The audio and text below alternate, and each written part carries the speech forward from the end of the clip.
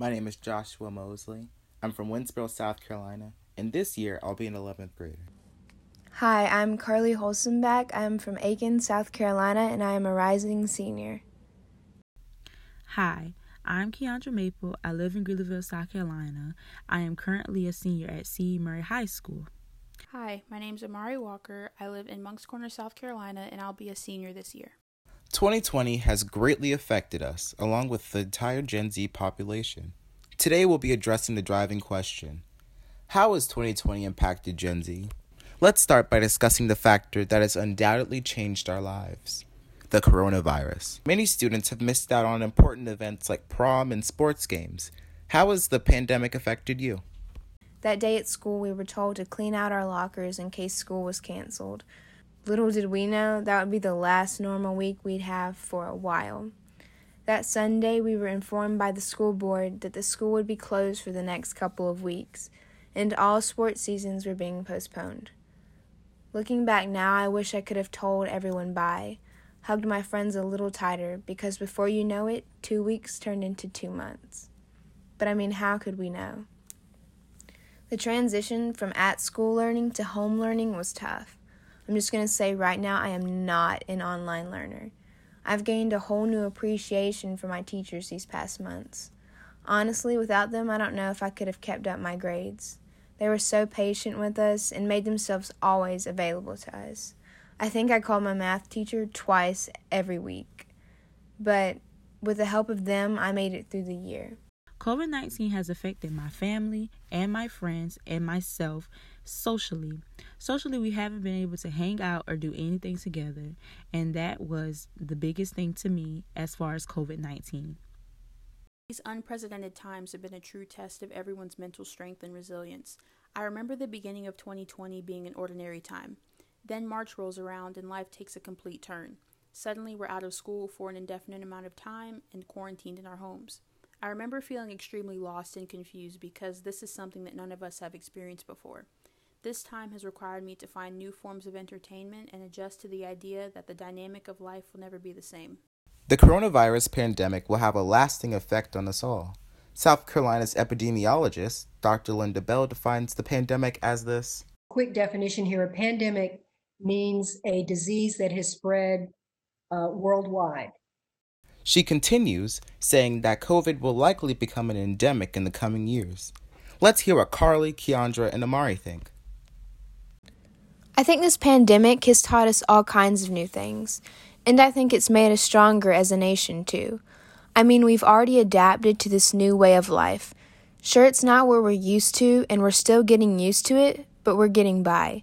We are finding and creating new ways to get through daily life. It may not seem like anything is being done, but we have to be patient.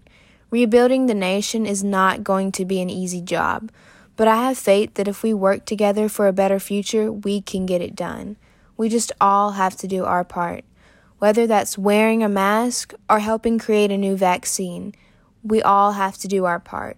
It's going to take each of us to make real change, to build a better America.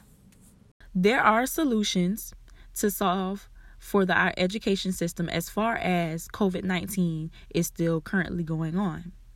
I believe that we will come to a big solution as far as school, sports, and everything else within our social lives as students.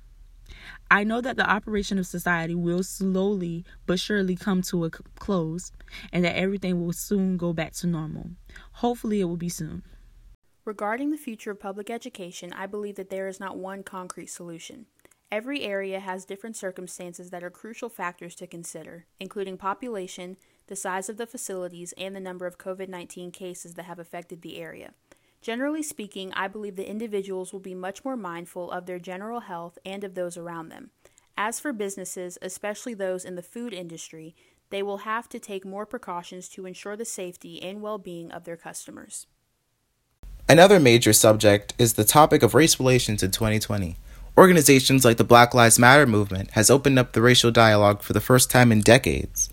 South Carolina Senator Tim Scott describes his own experiences as both a black civilian and a public official. Just driving while black, I've been stopped 18 times in the last 2 decades for the same reason. So for me, police reform is not about a political process. It's about those of us who have experienced discrimination at the hands of the police. What's your stance on the topic? Yeah, this is a really hot topic right now, but we can't deny that racism is not a problem in America. Anyone who says it isn't hasn't seen or experienced it themselves. And I think the real reason people try to hide or deny it is because they don't want to be responsible for it. They don't want to have to own up to being racist. They like to look like good, decent people when someone's looking or listening, but as soon as the curtain closes, they turn into a completely different person. They try and convince themselves that what they say or do to people is okay, and they try to find justification for that. But you really have to ask yourself, how can someone truly be good and kind if they have hate in their heart for a certain group or kind of people? And to put it plainly for you, you can't be.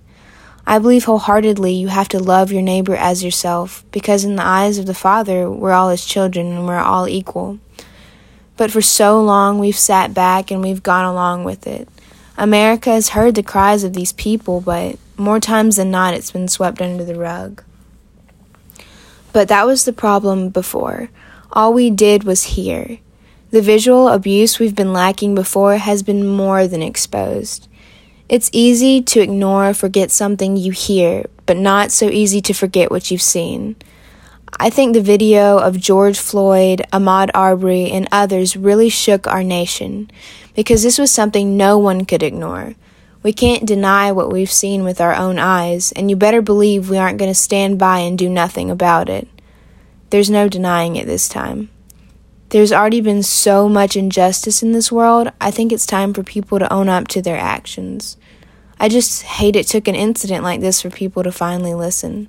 An incident that should have never even taken place.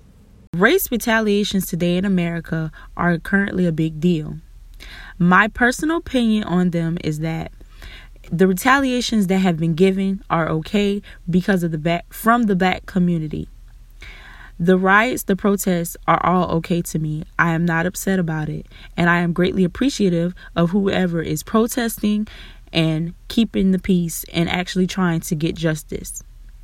Racial injustice has always existed in America, but now it has become much more prevalent in our everyday lives. With the tragic and unjust deaths of George Floyd, Breonna Taylor, Elijah McClain, and countless others, many Americans, especially Gen Z, have used this time to take a stand against a biased system. I believe that this is a time where we will begin to see the future leaders, social activists, and catalysts rise up and demand extreme changes be made for the betterment of oppressed groups of individuals and minorities. Thanks for joining us, and remember to stay hopeful for the future.